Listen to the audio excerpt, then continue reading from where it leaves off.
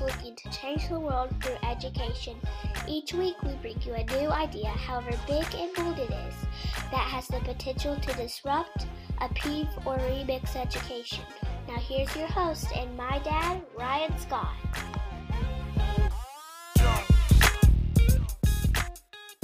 Welcome back to the Big Ed Idea Podcast. It's me, Ryan, obviously, once again. Welcome to episode number 51. We are over that hump, so to speak. We are over the first 50 episodes, and we are charging forward to the next 50. And I'm super excited to finally get this dude on the show. We met at the very beginning of the pandemic through this amazing group on Facebook called Men in Ed. It was a Facebook group that our buddy Hal Bowman decided to get together. And so I would say most of you out there have probably heard this guy. He's pretty big in the edusphere lately. His name is Dr. Basil Marin. He is a dad. He is a husband. He is the AP of Chamblee Charter High School in Atlanta, Georgia. He was the 2019 Association of Supervision and Curriculum Development Emerging Leader. He was the featured speaker at the 2019 Empower Conference in Chicago. He is currently the president for Emerging Leaders ASCD affiliate, and he has also helped quite a bit on a couple books. I tell you what, let me make sure I say those right, because I had them in the show notes. Several books, including Personal and Authentic, Unconventional Leadership, Modern Mentor, Forces of Influence, and It's Me. So without further ado, Dr. Basil, thank you for being on the Big Ed Idea Podcast. Hey, brother Ryan, thank you for having me on the podcast, man. Like you said, we've been playing the cat and mouse game, but we finally got it settled down, and I'm excited to be here with you here this evening to talk about the Big Ed Idea, brother. Yeah. You know, we both, I think, you know, we're both dads, we're both husbands, we're both actually APs at the high school level.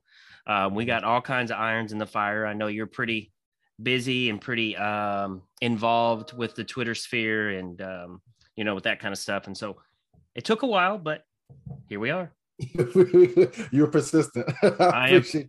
Listen, persistent and flexible. I appreciate that. Listen, flexibility. I always tell, you know, my students up at school, anytime that I can tell them flexibility is the key to, you know, having a happy life. That is very true. That's a life skill that goes far beyond just high school, but also, like you said, in life, be it's going to be college, whether going to the military. I mean, flexibility is key. You need flexibility when you go to Walmart. You thought you were going to get something and then you can't. You walk back out without the thing you wanted. That you got to be flexible. So that's definitely a life lesson. Listen, every time I go to Walmart, I don't know about you, but I walk out with like 20 things that I did not intend on even, like the dumbest stuff. I don't know why I pick it up. But that's Walmart. Yeah. All right, Basil. All right. So I don't know if you've heard this podcast before, but I really try to be very real. You know, this is not something I do to, you know, like make money, obviously. This is not something that I'm doing to, you know, like build a book someday, although I do want to write a book. This is just a way for me to meet some amazing educators out there all over and to be able to pick their brain.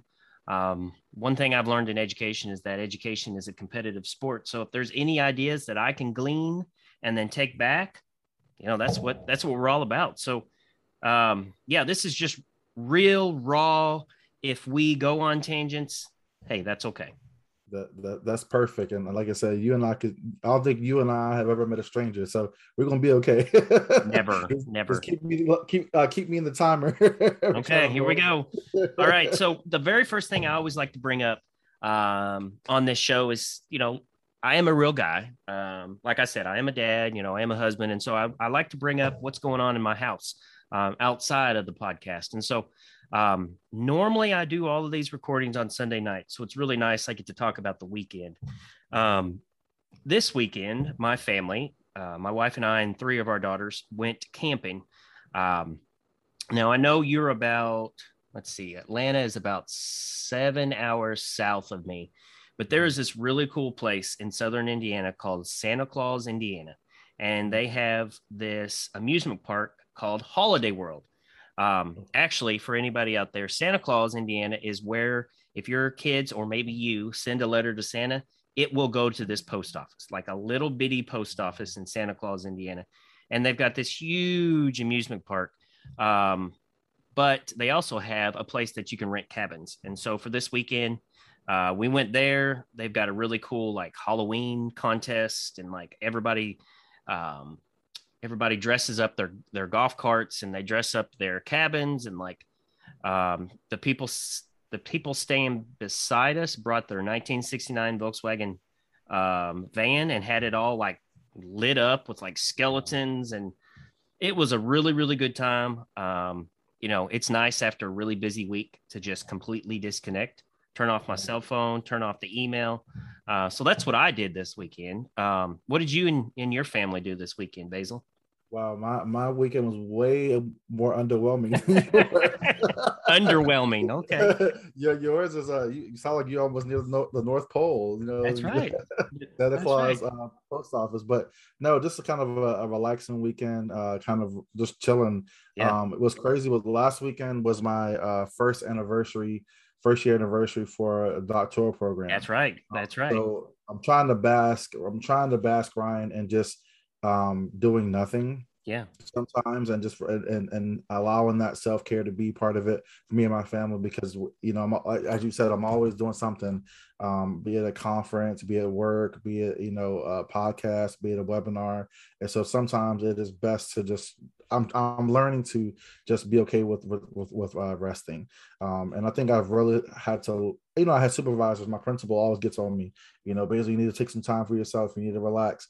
But I think I've learned that the best during COVID, because we had to. Yeah. And so amen. Because I had to, I picked up some habits, and I'm like, well, I'm not gonna get rid of some of these habits in terms of self-care and preservation. So yeah, man, just really relaxing and getting ready for October to be over. Let's go into November. Get ready for Thanksgiving, and then on to Christmas. So this, as you and I were kind of speaking before we hit record, man, this year has been such a blur. I feel like we're already here at Christmas already, but I feel like it was creeping in August when we started school, so it's going pretty quickly. No, I think you said something 100% spot on, like about that self-care. But no, like one of my favorite things to do is nothing. And the reason I say that is because it's really hard for me to sit still. But I don't, with my kids, I can totally just sit on the couch, veg out, and, cuddle with my girls. Yeah. So, sometimes those are the best weekends. Exactly. And I think the other thing too is, like, I don't know about you, but sometimes, because we are in the roles we are in our prospective schools, I don't know if you ever have like decision fatigue, where you make 1,000 yeah. Right? Like, you got to decide who's going to lunch, you got to decide about the bus schedule, you got to decide about this teacher, 5 teachers stop you in the hallway and want to give you a dissertation, and you got to just make a decision right then and there. That's right. And you're trying to go from point A to point B. And so I don't know about you, but a lot of times, even I'll be honest, I love a nap, but it's funny that I come home sometimes and just crash. I'm like, because you're on all day, and then you get home, you're just done, right? You don't know how tired you are till you stop. So sometimes again, go back full circle. Sometimes the weekend is best just to relax, because we're making decisions all the time. And as you said, you're doing that at work, and then you come home, excuse me, and making decisions for your family.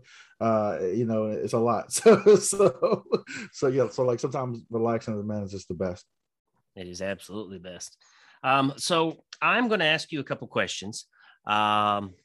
One thing that I know you, so I know that you will totally agree with this statement: connections before content. It is super, super, super important that we get to know our people before we dive into the hard stuff. And so I've got a couple questions. You've got a couple questions, and it's essentially just so we can know each other a little bit better. And then we will dive into this big old idea. Sound good? Perfect, man. Okay. So here's my first question. If you could have dinner with anyone that is alive, anyone that's presently alive, any place, anytime, who would it be? Man, And that's hard. I have two people in my mind right now, but I'm gonna go with the one. I think the if I could meet with anybody and have dinner, it'd be President Obama. I really admire his work. Politically, you can Yeah. go, Republican, Democrat, but I'd want to more speak with him just about his work ethic, right? Yeah. Just I'm a speaker, and so he's someone that I can listen to him all day, Right. right? Just his cadence and the way he speaks, and it's just so flawless. And so I would love to talk to him about how did he develop that mode of speaking. Like, did he have a communications degree and they kind of molded and he just kind of knew over time? And I know he was a senator and different things like that, but I mean, that's a skill, right? Oh, for sure. It's a gift. So I would love to talk with him about just leadership. I mean, Yeah. because everything he's been in is leadership. So Yeah. just leadership, and how do you get people to buy in, follow, the capacity. I think those are some awesome questions that we be awesome to ask him. But yeah, I think he would be someone I would definitely enjoy sitting down with. Yeah, actually, that's exactly the answer that I would give and have given to this question. I just well, not I just I think about 6 months ago I read his book, and then listened to his podcast with Bruce Springsteen. Just super real, super honest, super down to earth. In another life, I probably would have been a community organizer. Okay. That's something I am definitely super passionate about. So yeah, I would totally would love to have Barack. I think I could see him eating like a big old greasy cheeseburger. Yeah, With just something. French fries. nothing all fancy. Just like you said, does not have to be fancy. That's right. So speaking of that, my next question: what is your go-to snack? So when kids go to bed, you're sitting on the couch, you get bored, you go in the kitchen. What's your go-to snack that you tell your wife to always get? It's got to be cheese and queso. Oh, yeah, Tostitos, and you have the queso we get from Costco. That's that's my go-to. Okay, well, mine's chips and salsa, so similar. Similar, see. Spicier the better. Like my thing is I take hot sauce. Well, so when I told you before we started, I was a bartender for a while. And if you have never had popcorn with hot sauce, oh man. Buttered popcorn with hot sauce. That, but I don't know if I've ever had it like myself, but I've heard about people doing it. It is really good. Okay. Let me see. Okay, so I guess it's my time for two questions. It is. If you could have any superpower, what would it be? So I've given this one. So this one kind of takes me. I've got a couple ways that I could take this answer. Like, I've always had an affinity towards Wolverine. And then maybe that's why my facial hair is the way it is. But I've always loved Wolverine because he's kind of like the badass of the X-Men that kind of just doesn't really care what anybody says. He's just going to do his own thing, to get it done. So yeah, I'm going to go with Wolverine. Okay, Wolverine. That's not a bad actor at all, or character at all. So not at all. That's a good pick. What would you say is I would say, in terms of your career right now as an educator, what has been what would you consider your biggest accomplishment? Okay. Yeah, that's really easy. When I was a principal at Morganfield Elementary in Morganfield, Kentucky. And Morganfield, Kentucky is a little bitty town, but it's right next to a Job Corps center. And we've got a huge Job Corps center it was on an old military base during World War II. And we pull a lot of kids from down south, a lot of inner city kids. And I don't know if anybody out there is not familiar with Job Corps is. Job Corps is it's a center that is funded by the Department of Labor to give lower income students a skill. So they can take kids up to 16 to I think 24. And they go there from anywhere from 12 weeks to 24 weeks, I believe. and they can learn all these different trades. I mean, they are adding new trades every single day. They just added solar repair, wind turbine repair. They actually have a partnership with Toyota, and Toyota sends them brand new vehicles for these kids to learn on to figure out, to be Toyota certified. But when I was at the elementary, I saw that a lot of my kids, number one, I wanted to show my kids that a college degree is not necessarily, the best thing for all of them to be successful in life. I wanted to highlight the trades, and I wanted to highlight CTE. And so I partnered with the Job Corps to do this 6-week thing where we took 20 third graders every Friday for an hour for 6 weeks. And these 20 kids got to pick from 5 different trades. I'm gonna try to remember what they were. I know one was welding, one was mechanical maintenance or car maintenance. One of them was computer technology. One was nursing, and the other one was culinary. And so for 6 weeks, these kids got to immerse themselves into these trades. And it was so awesome. We had third graders learning how to weld. We had third graders learning how to take computers apart, build them. And then at the end, because Job Corps is freaking awesome, they presented all of our kids with some type of gift. Like our welding kids got a brand new welding hood, which is really expensive. Wow. The mechanical, the auto mechanics, I think they got a tool belt with some tools. And it was amazing because I wanted to show these third graders what was possible and hopefully light a fire for them being excited about the trades. And so it was really cool. It was really cool. And it was, according to Job Corps, it was the first of anything like that in the United States. My dream is to do something like that, and then start it in third grade, but let kids do it all the way up through high school. Man, that's phenomenal. I don't know if you know like some statistical data in Virginia. Do you know what data they look at to expand jail cells in Virginia? So if they add a wing to a jail and they say we're going to add 100 beds or 100 cells, do you know what data they look at to expand that? So off the top of my head, I would say something like, would it be like third grade reading? Yeah, that's like exactly that? what it is. It's third grade literacy, third grade reading. So if you have a little bit of a stutter or can't read, they're already making a bed for you. So this right here, I mean, the school to prison pipeline is so real, and I don't think people really understand that it's a real phenomenon. So for you to be doing that work at that, specifically at that age, when government institutions are looking at that same age group and creating a system really where they're making money off of it, right? Sure. Yeah, sure. And you're doing something to change lives or trajectory at an age where most people will look at it and say, oh, they're not ready, especially when you talk about welding and vocational. But that's exactly the age where you get kids excited about what's going on. Because let's be real, Ryan, we're at the high school level. We're starting a welding program at our school actually, right, like as we speak. And so it's going to be one of my duties probably to try to build capacity for that program and be able to get kids excited. But even kids that I know and I have a relationship with, and you know that about me, I'm like, hey, sign this paper. You can get a potential to get a welding degree or welding certification, and maybe leave out making 38. Oh yeah, more than us. Yeah, exactly. Making $38 an hour.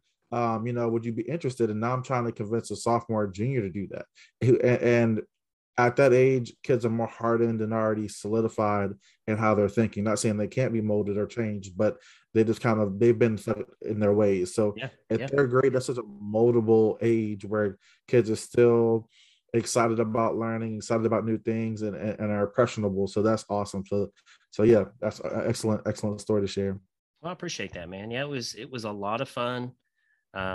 Definitely had the opportunity to meet some amazing people, do some amazing things.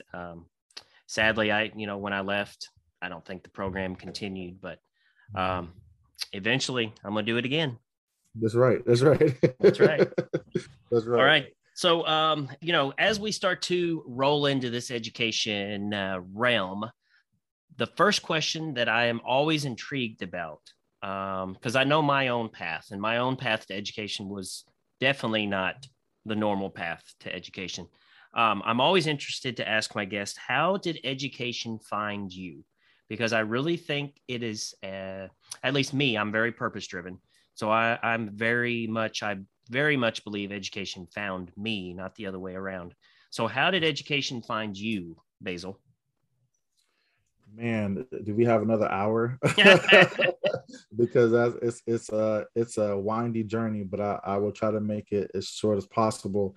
I do believe education is a calling. My a lot of people don't know this unless they've heard me speak, but I actually was an alternative student in middle school. Got sent to two different alternative schools, so was placed there. So to be where I'm at, and be in the educational program, which I strongly feel, because I've felt it and seen it in the work I've done, that the systems aren't always set up for historically marginalized students to be successful. Sure. Right. And a lot of times the system, they're square pegs that circular pegs are trying to fit into, and it just doesn't work. And so I really believe, I know we'll kind of get this later, but we got to rebuild a broken educational system. We talk about Brown versus Board of Education, and that was almost 60 some years ago.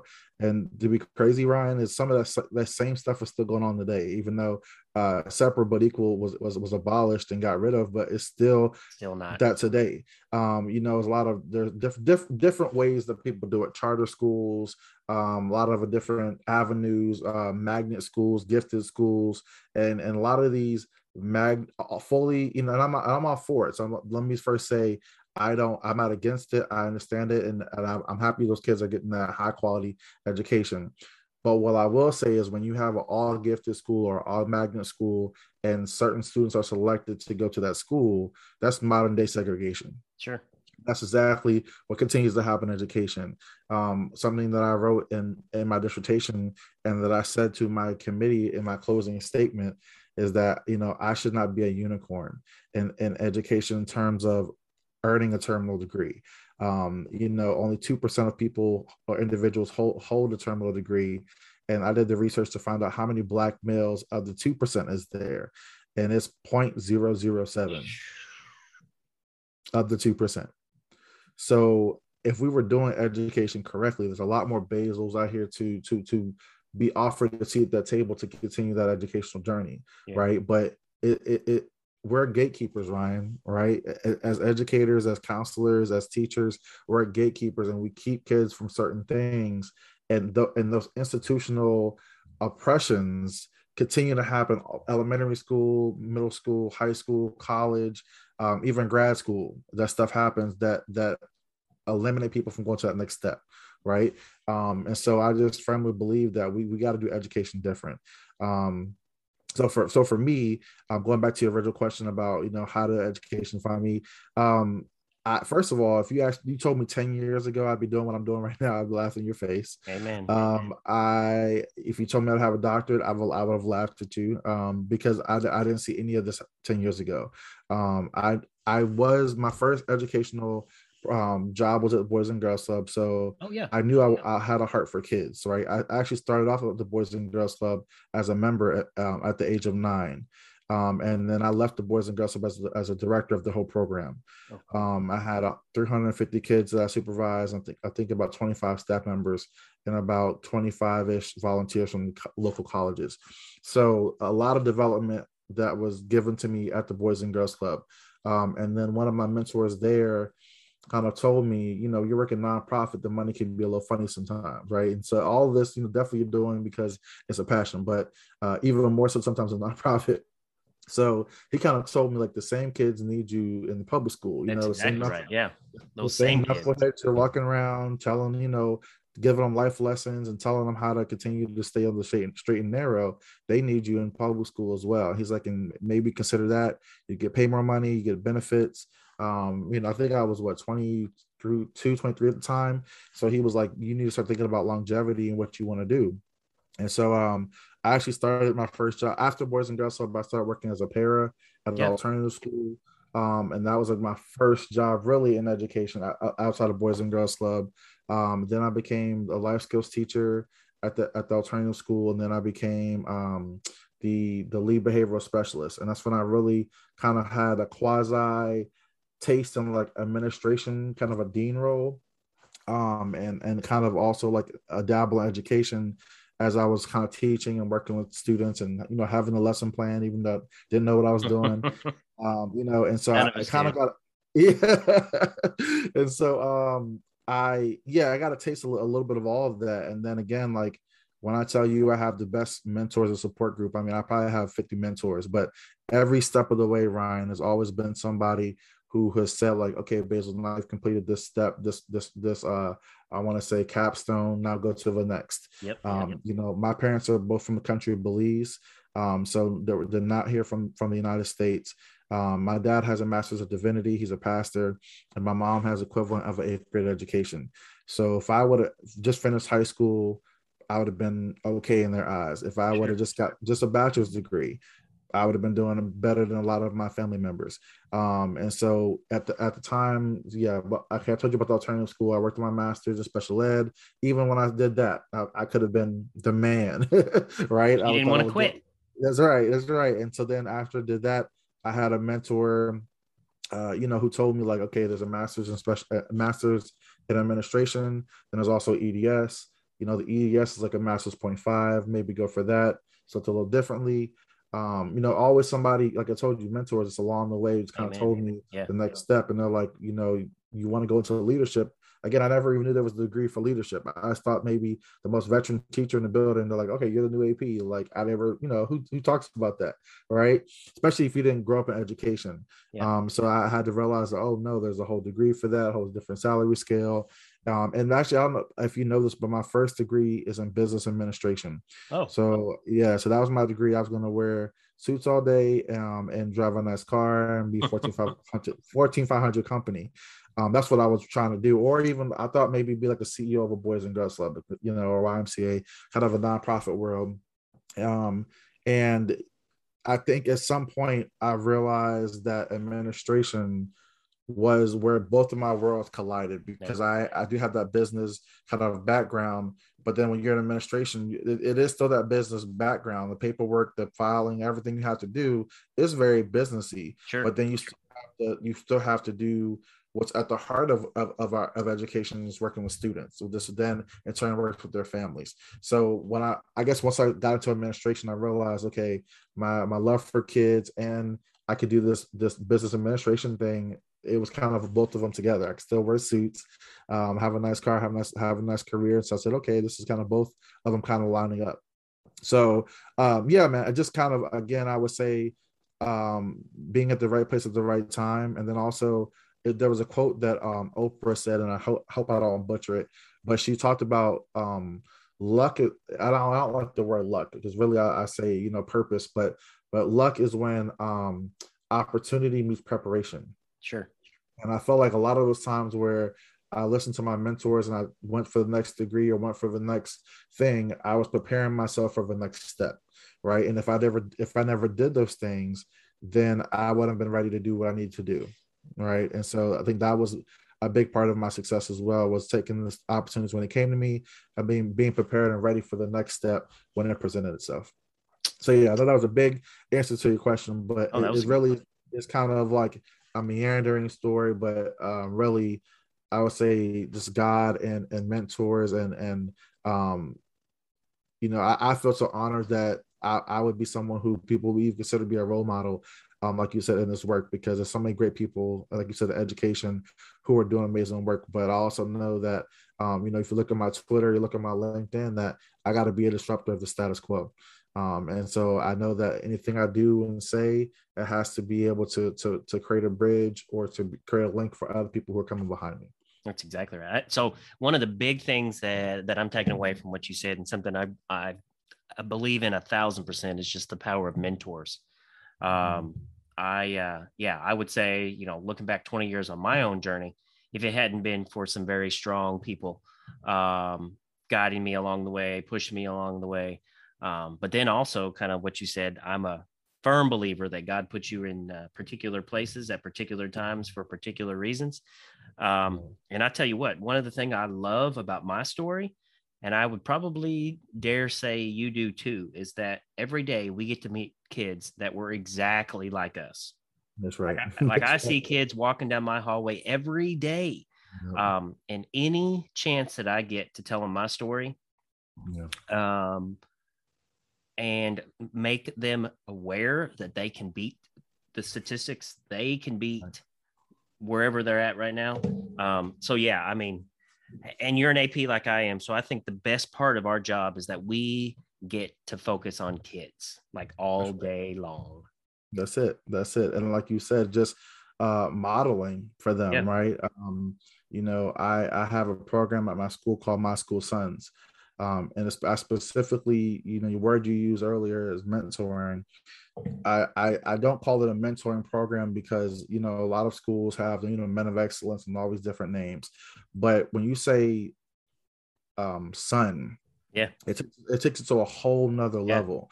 And I'm very intentional about who my sons are because my school is very diverse, 30% African American, 30% Caucasian, 30% Hispanic. So very diverse. Very, very diverse. But the students, I have about 12 of them. The ones I work with are predominantly Hispanic males. And I have a sprinkle of African American males. Again, no discrimination. That definitely, have nothing against having a white school son, right? But the students that need my support, that I see just yearning for it and just need the support. Again, when I first approached them with the program, they're like, they're like, it's the unknowns that they're saying. And I don't need a dad. I got a dad. I got an uncle. And I'm like, and I let them know in the first meeting, I'm not trying to replace your dad or your pops. Right. I'm not trying to be, your uncle. I'm just being a support for you here at the school that you're gonna need when something pops off. And I tell them, like, you might not know what I mean right now, but I promise you, one day you're gonna look at me and say, "Oh man, now I know what you mean when you say I have you back."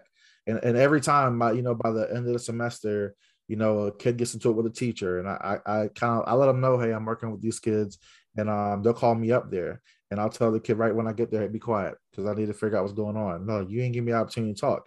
I said, let me hear what the teacher got to say. And then you and I go back to our office and do whatever we got to do. And I'm going to be there to support you. But you have an extra layer of support that some kids don't have. That's right. Right. So then these same kids, like, who are in classes who just negate to do work or just don't want to do anything or, sleep through classes. And every other kid, and I'm all about accountability. So anybody listening saying, oh, where's accountability to tough what I'm love. about to say? It's tough love. But I have kids who teachers normally will say, no, I've already graded that. It's done. I can go back and say, hey, this kid has a 55. Can you allow them to do these past 10 assignments? Let's get them on the right track. And then, start second semester, we'll start strong. And because I have a relationship with the kid, because I go to the teacher, it's going to happen. And so kids will kind of look at me and be like, man, how you do that? I'm like, because I'm working with you, and they see the changes. Yeah. So when people, good people want to see good things happen to other people when it's momentum happening. So like I said, remember I told you that it's gonna click for you one day and say, oh man, he is trying to help me out. I'm like, this is that moment. So yeah, man, I just really enjoy that. And like you said, working with the kids and supporting them, especially the ones that remind us of ourselves, man. That's the most promising part of our day. I agree. Okay, so I've written this down. My School Sons. When we are done, so I kind of already do something informally like that. My teachers know that it's my job. I try to memorize all the kids' names, all 700 of them, and I try to know the kids that need help, with the kids that have stuff going on at home, so that pretty much if teacher has a question about any of the students, I'm the guy to go to. But I love this idea, so I'm gonna I'm gonna ask you some more questions when we're done. Yeah, I'm telling you, because a lot of schools have a mentoring program, and you can still have that, right? Yeah. And if you have a mentoring program of 50 kids, that's great. But I'm telling you, when you tell you, okay, I have Ryan's School Sons program, it might only be like 6 kids, but those are the 6 kids that need the most support. Amen. And you got to check in with them like once a week. You see them at the lunches. You bring them to your office. I mean, those are the kids. Let me see your report card. Like, those are the kids that need the extra support. And you know them, man. Like, you know the kids that Monday comes in, they come out the bus, and you're like, today's not going to be a good Yeah, that's day. You exactly can right. just You can tell. you can see it on. I'm like, man, Yeah. but something you said at the very beginning, Ryan, is really the connection before content. Yep. It because you got to know that kid and got to know what makes them tick and how they operate. You know that, okay, Monday morning you already see them at 8:30. It's not going to be a good day, and I do it all the time. And then by 12:30, a teacher's coming down the hallway with one of my sons. I'm like, I saw you this morning and knew it wasn't going to be a good day. I knew it. Right? I knew it. I knew it. Yeah. So whatever your criteria is to select those few, those will be the ones that you really would bring into that fold. All right. Yeah. Okay, my friend. So let's jump into this big ed idea of yours. You started to allude to this a little bit in your educational journey, but I'm curious first. I mean, I know you're a lot like me. You're an ed disruptor. You want to take this system, shake it up, and just redo it. But what is the big problem in education that your idea relates to? So for me, the big issue for me is just really understanding how equity it is not a, we think about a plate, right? And think about, the main course and your sides. Equity is not, let me get some corn, right? And add it to the plate. Equity is the steak. Yeah. And you have to make sure that equity is really intentional and infused in everything that you do. And a lot of times, Ryan, what I see a lot of educators do is equity's afterthought, right? We do all this work and then say, how do we make it equitable now? So that way we can check off a box and talk to a superintendent and talk about how great our school, our continuous school improvement plan is, because we said equity 5 times in it. Like if you're not being intentional about what you're doing and it's not infused, then it's just, again, it is a side thing. So for me, it's our responsibility to meet students where they are. And my big ed idea really is related to making sure that equity is at the forefront of all educational planning that students receive. And that really, I would say, even goes to the beginning of looking at teacher prep programs and leadership prep programs. And one of the things that I went through in my leadership kind of journey in terms of my degrees is that Ryan, I was really baffled when I have 4 degrees. I got to the doctorate level, and that was the first time that I had a social justice class about education. And that's crazy to me. And I looked at my first of all, I got the EDS from the same university, right? So we never talked about that in our EDS program, which more people are going to have access to the EDS or the master's level in leadership, right? And I looked at him as a department chair. We had a meeting one day, and I said, how is this okay that so many few people go to this level, and this is the first time I've had a class about social justice? I'm like, this is a class that needs to be of the bachelor's level.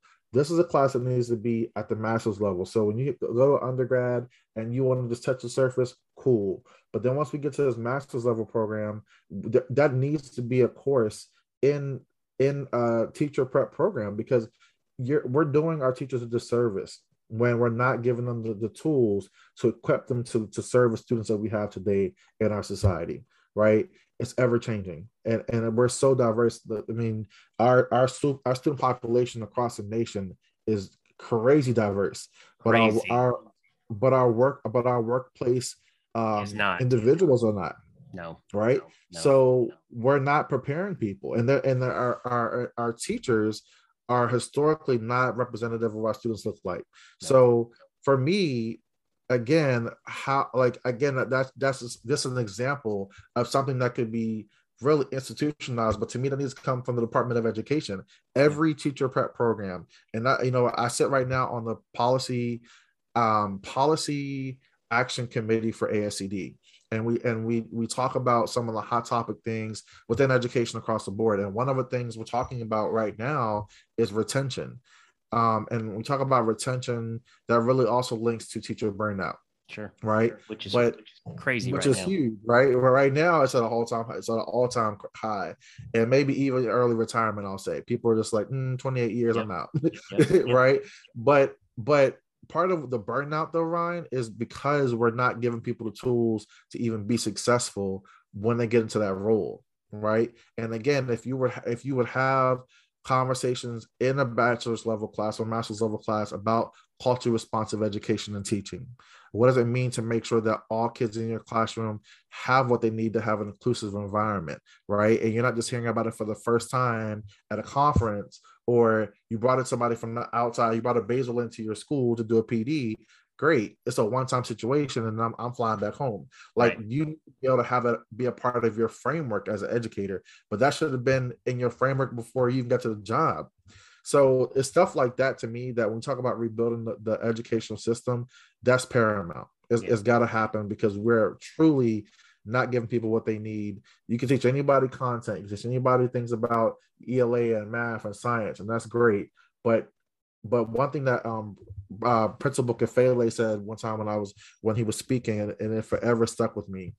He said, "Are you teaching math or are you teaching Matthew?"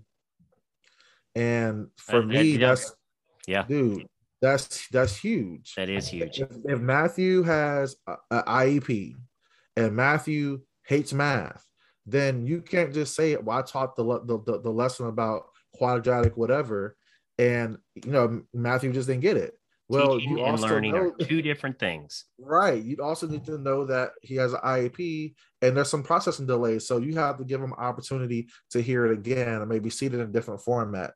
But then also realizing that math is not one of his favorite subjects. So it's stuff like that, but you got to know that, right? And so when you're in tune with stuff like that and you're saying, I'm going to do what I can to make sure all my kids get what they need. And I will say this, Ryan, it's exhausting. Yeah. Right. Equity work is exhausting, but it also is the right work. And it's the work that produces the most results in terms of kids getting what they need for the next level as they matriculate through school. Especially right now, like you said a couple of minutes ago with COVID, and I hate this phrase learning loss, but the opportunities for kids to get back on track because there's so many kids who just fell off, Ryan. So what are we going to do just this year and going into next year, because we're still going to see the effects for several years to come. Yeah, and I really thought this would highlight a lot of the inequities. Just talking about technology, talking about especially one of my passions is serving children of poverty. And I know here in Kentucky, something like 22% of our students live in poverty. But that is one of those groups that we don't, how do I say, we don't do a good enough job of, I don't know the word. I just don't think we do a good enough job with our students living in poverty. Because students living in poverty goes across all racial, gender role, gender, it's everything. It's everybody. Right. Yeah. Poverty does not see color, nor does it see ethnicity. And it really is one of the elements that exacerbates all other things. We talk about education. I don't know if you know the work about ACEs. Very much. ACEs, very much so rooted in trauma, poverty, kids going through hard life situations. And that again go back to my big ed idea. You got to know what kids are going through, and you can do all the curriculum planning in the world in the weekend till your eyes are red. If the kid comes in on Monday, puts their head down and says, "My mom died this weekend," none of your curriculum planning is going to mean nothing to me. Nope. So how do you, and unfortunately there's not a course for that either, but how do you navigate that? Because now your whole world has crumbled, right?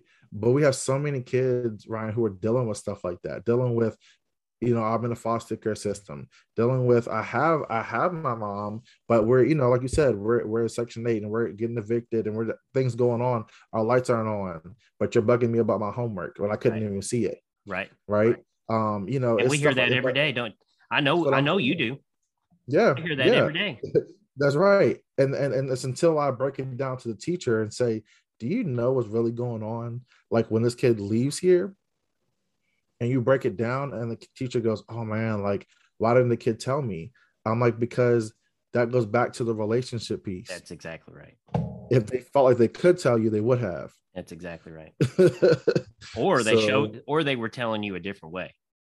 Right. You know, Exactly. Yeah, yeah, definitely. There is not a course, and I think, and I think you would agree with me. I've got some amazing teachers at my school. I've got teachers that get the relationship piece. I think every school has some that don't, and it's impossible. I don't know how, and maybe you do. How do I teach teachers to have those relationships with students that just come naturally with me? Like, can we actually teach that? You know, it's crazy, Ryan. You can teach someone to build a relationship. Will it be the best level of authenticity as someone like Sure. yourself who's good? No, right? Also, like, you see the stuff on TikTok and you see the people at the door doing the high fives and okay, listen, if that's not you, and all of a sudden you go to a conference, you coming back and trying to do that, the kids also have a sixth sense to know, hey, Yes, they do. what's up with you, right? Yes, they do. Like, somebody come and do an observation today because you don't Yeah, never do right. that. So, but you could teach someone. So a quick example I can give you is I had my former school. I had a kid who, I mean, was a tough kid. I mean, just tough. I mean, just all the time want to argue the teacher down, no respect. Just kind of did like the street code. That's how he operated with everything. And I had to keep reminding him, you're at school. Like, these are teachers, you gotta respect them. And so this teacher kind of was a hard nose, and she was known for being a hard nose. And she was very much so. I give the assignment, he didn't do it. He's not turning it in. So I went and talked to her one day and I said, listen, I understand your rules and your procedures, and I'm not in any way trying to belittle or change what you have going on in terms of your structure. Um, but one of the words you used earlier, Ryan, was being flexible. And I said, I'm going to ask you to be flexible and really just work with me through this journey of us trying to get this kid excited about your class. And I said, what we have to do with that is we got to give and take, right? And I said, I don't know about you, but where I see a lot of educators failing is that they are trying to make a withdrawal from a place they have not made a deposit, That makes sense. right? And so I always tell people, if you know a bank that lets you take a withdrawal and you haven't made a deposit, please let me know. Because I'm So I going can there sign me up like tomorrow. yesterday. Right. So for me, with my teachers, I tell them the first week of school, I want to see just relationship building stuff the first week of school. Yes, sir. I don't Yep. want to see any kind of lesson plan with content in it. Get to know your kids, right? One day might be story day, just facilitate team building, get to know your kid. And that's one way you build community and camaraderie in the class, right? Because the kids have to get to know each other as well in that space. And so of course, when she did her thing like that the first week of school, this kid didn't participate, whatever. So I came to her and I said, listen, can we do experiment? I want to work with this kid, but he's going to need to make up like 4 or 5 assignments. You don't have to give the full credit, but I want him to be able to make it up against what your policy is, so he can get back on track. Because another thing for kids around is when they get that zero, it takes the air out of their sails. If you were even trying to get back on, let's say you had 25 and then you're trying to get back on track, and all of a sudden you got a zero, the next day you're at 10, right? And I got to get all the way to 70 to pass. It just, it's a defeatist mindset. Yep. So, she said, you know what? Okay. And pretty much she told me, Dr. Moran, against all that I believe in, okay, I'm going to do it for you. Let's just see how this works. So another thing you know about this teacher is she was against PBIS. Like we tried to bring it, and again, high school level is a little harder. Yep. Elementary school PBIS works definitely a lot different. So when we talked about PBIS and integrating those frameworks, she was like, "Oh, here we go." So I got to give them out stickers, and I got to give them positivity stuff all the time. Like that's what they got their mama for. I don't need to do that. So she allowed the student to make up the work. Then we had she had a quiz coming up, And I said, hey, how about on Thursday, you tell the kids, hey, we got a quiz coming up on Friday. If everybody does well and passes this quiz, I'm going to make cupcakes and I'm going to bring them in on Monday. And she's like, why would I make him cupcakes? I'm like, because this is how you build, again, That's community exactly right. and motivate, like, and get the kids. I mean, anybody loves to eat. I mean, I'm a big dude. I Come love on, to eat. everybody I'm likes like, to eat. listen, like, if you tell the kids I'm bringing cupcakes, I said, look, man, it's take you $3 or $4 from the store. It's just, you got to, yes, you got to make it over the weekend, but it'll take you 20 minutes. But it's just a thought and whatever, ice them up. But you're gonna win with some of the kids in that class, right? And so she's like, all right, well, let's see. She's like, then she said, everybody's not gonna pass. I said, you can't look at what's already been done. You're trying to set up a new goal, new standard in your Have a class. positive And mind. so you got to say, if everybody in here passes, then I'll make the cupcakes and leave it like that. So the kid we were working with, of course, he was in the classroom. She's like, he ain't gonna take it. And because we had started to do a little work and doing better, everybody took the quiz on Friday, and I believe everybody really tried to like do their best. So so Thursday, so we said this like Thursday morning to the class, or she did, but I was just kind of there. So Thursday around like 3, she comes out of my class. Now, mind you, this is a teacher who was never really excited about anything, never really jovial, just kind of like, just that's just her personality. Sure. So she came out of my office, I mean, just ecstatic. And I'm like, you would have thought that she won the lottery the way she came to my office. And I'm like, are you okay? She's like, yeah, I'm good. She's like, I have some good news for you. And I'm like, okay. She's like, so remember we told the kids this morning about the cupcakes? I'm like, yeah. She's like, everybody passed. And I'm like, man, so now you know what you got to do, right? I said, you got to hold up your end of the bargain. You got to make them cupcakes and then make sure they're not burnt. So she made the cupcakes, and then she brought them in on Monday. We made it a big deal. But I say all that to say, Ryan, that was a fabricated relationship situation where she was planting the seed. Hey, look, I believe in you all. Let's see what you can do, even though you've shown me for the last 12 weeks you can't do it. For the last 12 weeks, you showed me you couldn't do it. Let me just throw this Hail Mary and see what y'all do. And the kids showed up. And it worked. So to me, one of my favorite movies before we move on is Stand and Deliver. Because Mr. what's his name? Escalante, right? The teacher Escalante. Escalante. He had the worst classroom in the school. I mean, he walked in there, kids are on the desk. I mean, throwing stuff, no respect. I mean, nobody expected him to make it 2 days, right? And he worked and he built a relationship and he was consistent, right? The biggest thing is he was consistent no matter what happened. And I would say that one of the guys in that group who was like the pit bull or kind of the ringleader, he eventually, you saw over the course of the movie that he started to gain his respect. Yep. And when kids came in there and tried it, he's like, oh, no, we don't do that in here. We respect him. All that to say that, at the end of the movie, they tested, right? And this was like I would say grade level or below grade level class. Yeah. They tested higher than the AP or honors level classes, so much so the state came in and made them retest because they thought they cheated. And they came in a second time and scored higher. Yep. So to me, we talked about that movie. It says, do you have cojones? Do you have desire to want to do better? And so I'm now segueing this to my earlier story. Does a teacher have a desire to even want the kids to do well, even when they haven't shown that the whole time? Yep. Right. But it's up to you to say, let me give them a chance. So I think to me, Ryan, you can build relationships. You can show someone how to do that. And after I showed Miss Fox how to do that, like she was one of the people that would come to the staff meetings and would share stories about things that was working and how implemented and changed her class. And she was one that helped move some of the other teachers who were on the fence of like not trying to do stuff. Sure. Because she saw the power of relationships. Right. That's right. Amen. All right. So to close up our segment on your Big Ed idea, you had talked about teacher prep programs requiring equity, requiring social justice classes. I just see that as, there's a saying, when you know better, you do better. And like you said, a lot of our teachers are not representative of their students in their class. And so, maybe not for their own fault, but they don't know better. Right. And it takes, you were right, it takes maybe some PD, maybe it takes but that is always after the fact. Right. And I like what you say, because you're exactly right. Like, let's start them off. Let's expose them to this. Because quite honestly, probably a lot of our teachers come from middle class America. Yes.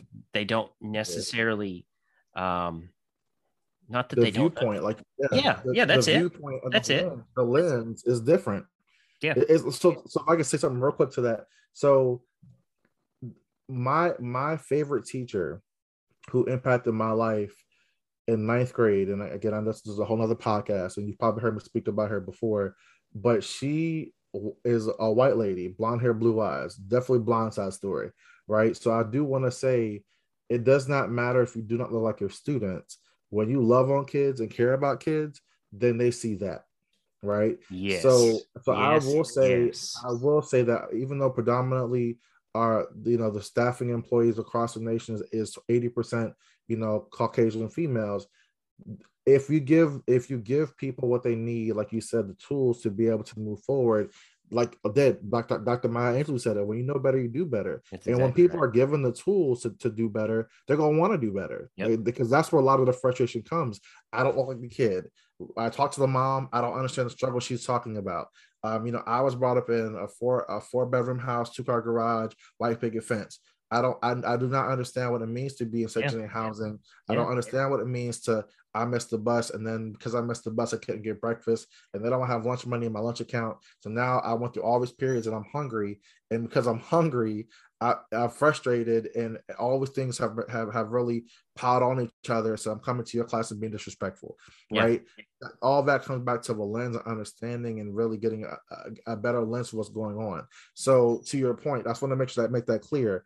Just because our teachers don't look like our students does not mean they cannot be effective. But there got to be tools added to the toolbox, right? That's like you paying for a mechanic to come to deal with your car, but they're only coming with a screwdriver. Sure. Like, I mean, what am I going to do? So that's where the burnout and frustration to do the equity work comes from. But if you give people what they need, as you said, we start at the very beginning, and this has to be a holistic flip, right? Because again, how many people are going through these programs and never hearing about equity, never hearing about any of this stuff? Well, right? A lot. A lot. Yeah, definitely. So to close that, guys, I just want to say, if you have anything to do with teacher prep programs, please take away this absurd notion that we need to come out of teaching prep being able to write a 4-page lesson plan. Please take that off of our teachers' plate, and let's put some of this equity and social justice work that our kids desperately need. So my man Basil, there are people out here that are listening that want to know more. That you have wet the whistle, so to speak, and they just want to know more about this. They want to do better. How can folks get a hold of you? And get your take on some other things. Absolutely. I'd say the best way to get a hold of me is through Twitter. Okay. And that would be at Basil_Marin. And I'm sure Ryan will put some of the stuff in the show notes. I sure will. I would say after that, my website, basilmarin.com. It talks a little bit about my journey on the beginning intro. I also provide some resources with other podcasts I've been on, Crayola, a lot of other organizations I've spoken with and had the opportunity to work with. I post that stuff on there as well as looking for a speaker for a PD or for a convocation or things you're looking for your school. You can reach me through there. Then also Instagram, which is Basil Marin _inspires. So definitely the three ways to reach me, but the best way I would say is Twitter. I'm writing all these down. All right, my friend. It has been a lot of fun. I appreciate it, man. So likewise. I'm glad we finally. Yeah, absolutely. Let's keep this thing going. Yes, us APs got to stick together. That's right. Southern APs, because I can say that I'm in Kentucky, That's which right. is technically a southern state. We're in the South, man. We are. Okay, man. I'm gonna close this out like I always do, and that's a quote about dreaming, because I'm a firm believer that the world does not change unless you dream up something first. And so my quote for this evening is, "The future belongs to those who believe in the beauty of their dreams." And so for my friends out there in the Edgesphere, I appreciate you. I love you. I respect you. And like my grandpa, John Janoski, used to always say, I will see you in the funny.